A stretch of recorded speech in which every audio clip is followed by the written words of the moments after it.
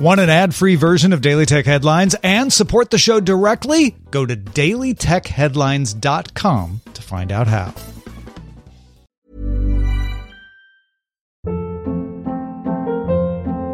Hold up. What was that? Boring. No flavor. That was as bad as those leftovers you ate all week. Keke Palmer here, and it's time to say hello to something fresh and guilt-free. Hello Fresh. Jazz up dinner with pecan-crusted chicken or garlic butter shrimp scampi. Now that's music to my mouth. Hello Fresh. Let's get this dinner party started. Discover all the delicious possibilities at hellofresh.com.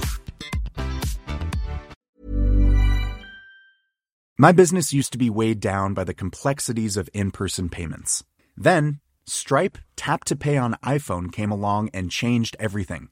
With Stripe, I streamlined my payment process effortlessly. No more juggling different methods. Just a simple tap on my iPhone and transactions are complete. What's truly remarkable is how Stripe caters to all my customers' preferences. Whether they're using cards, Apple Pay, or other digital wallets, Stripe ensures a smooth checkout experience every time. Setting up Stripe was a breeze, taking just minutes to get up and running.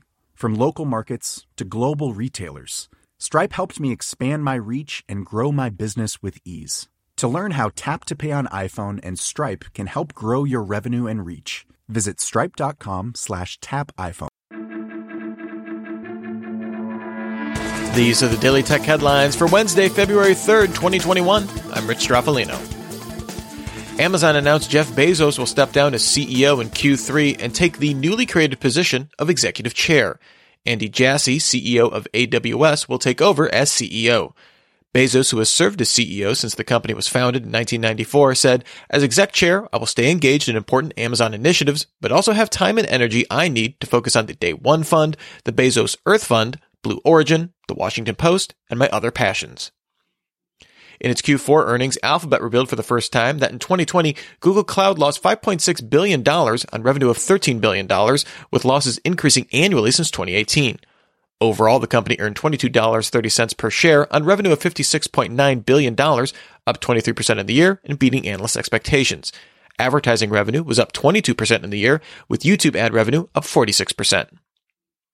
Sony announced it sold 4.5 million PS5 units in its Q3, roughly the same as the debut quarter for the PS4, with overall sales in the gaming division up 40% in the year to 883.2 billion yen, roughly $8.4 billion US dollars. Sony also reported 47.4 million subscribers to its PlayStation Plus service, up 22% in the year. As part of its Q4 earnings, Spotify said it had 345 million monthly active users, with 155 million paid subscribers, up 27% and 24% respectively on the year. Spotify now has 2.2 million podcasts available, reporting consumption hours nearly doubled on the year, with 25% of monthly actives listening to a podcast on the platform, up from 22% in Q3. South Korea's Fair Trade Commission approved a corrective scheme by Apple to resolve an antitrust case that started back in 2016. An initial finding by the FTC found Apple imposed onerous conditions on Korean carriers with their market position, and Apple agrees to spend 100 billion won, about $89 million US dollars, in repair discounts to consumers and R&D facilities for small businesses. The Korean newspaper Donga Ilbo sources say Apple may sign a deal with Kia on February 17th to invest 4 trillion won, about $3.6 billion US dollars, to set up electric car production at Kia's factory in Georgia. The aim would be to introduce Apple cars in 2024 with an initial target of 100,000 vehicles a year. TikTok began rolling out warnings to creators and users sharing misinformation, with fact-checked content deemed to be inconclusive carrying a banner notifying users that the information can't be validated and further reminding them when trying to share it. TikTok may also make this content ineligible to appear in users' main For You feeds.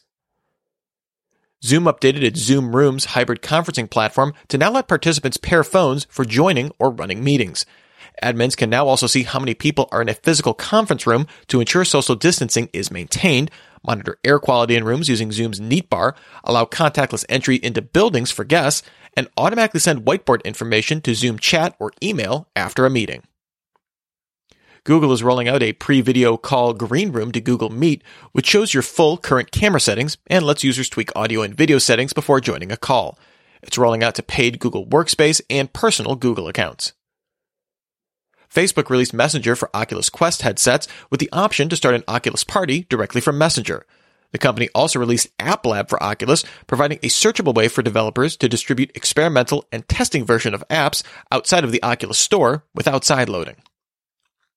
Instagram is adding a new recently deleted feature, so if you delete a post, it will live in a hidden section of your profile for 30 days before actually being deleted. Restoring and permanently deleting this content requires two-factor authentication, even if you don't have 2FA set up in the first place. Amazon began making customer deliveries in Los Angeles using a testing fleet of Rivian electric vans. Amazon plans to add these vans to 15 additional cities throughout 2021 to test performance and safety durability across multiple climates and road conditions. Security researcher Matthew Hickey disclosed that a 10-year-old vulnerability recently found in the sudo utility could also impact macOS with very minor modifications. Last week, researchers at Qualys found the bug could allow low-privileged users root access, but only tested it on Linux systems. Embracer Group acquired 2 game studios, Borderlands developer Gearbox Entertainment for $1.3 billion, and the mobile game maker EasyBrain for $640 million. Embracer Group now has 57 internal game development studios across 40 countries with a catalog of over 200 game franchises, including Saints Row, Goat Simulator, and Darksiders. And finally, Huawei will announce its next foldable device on February 22nd, the Mate X2.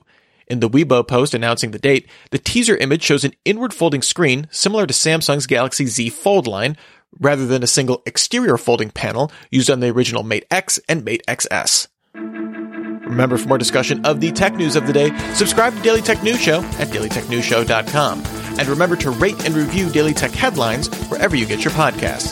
Thanks for listening. We'll talk to you next time. And from all of us here at Daily Tech Headlines, remember, have a super sparkly day.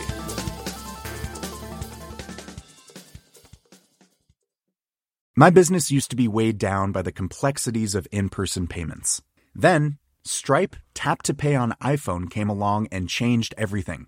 With Stripe, I streamlined my payment process effortlessly. No more juggling different methods. Just a simple tap on my iPhone and transactions are complete. What's truly remarkable is how Stripe caters to all my customers' preferences. Whether they're using cards, Apple Pay, or other digital wallets, Stripe ensures a smooth checkout experience every time.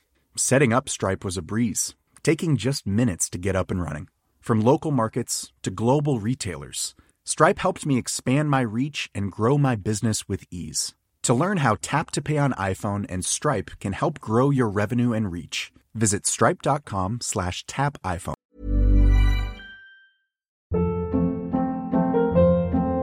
Hold up. What was that? Boring. No flavor. That was as bad as those leftovers you ate all week. Keke Palmer here, and it's time to say hello to something fresh and guilt-free. Hello Fresh. Jazz up dinner with pecan-crusted chicken or garlic butter shrimp scampi. Now that's music to my mouth. Hello Fresh. Let's get this dinner party started. Discover all the delicious possibilities at HelloFresh.com.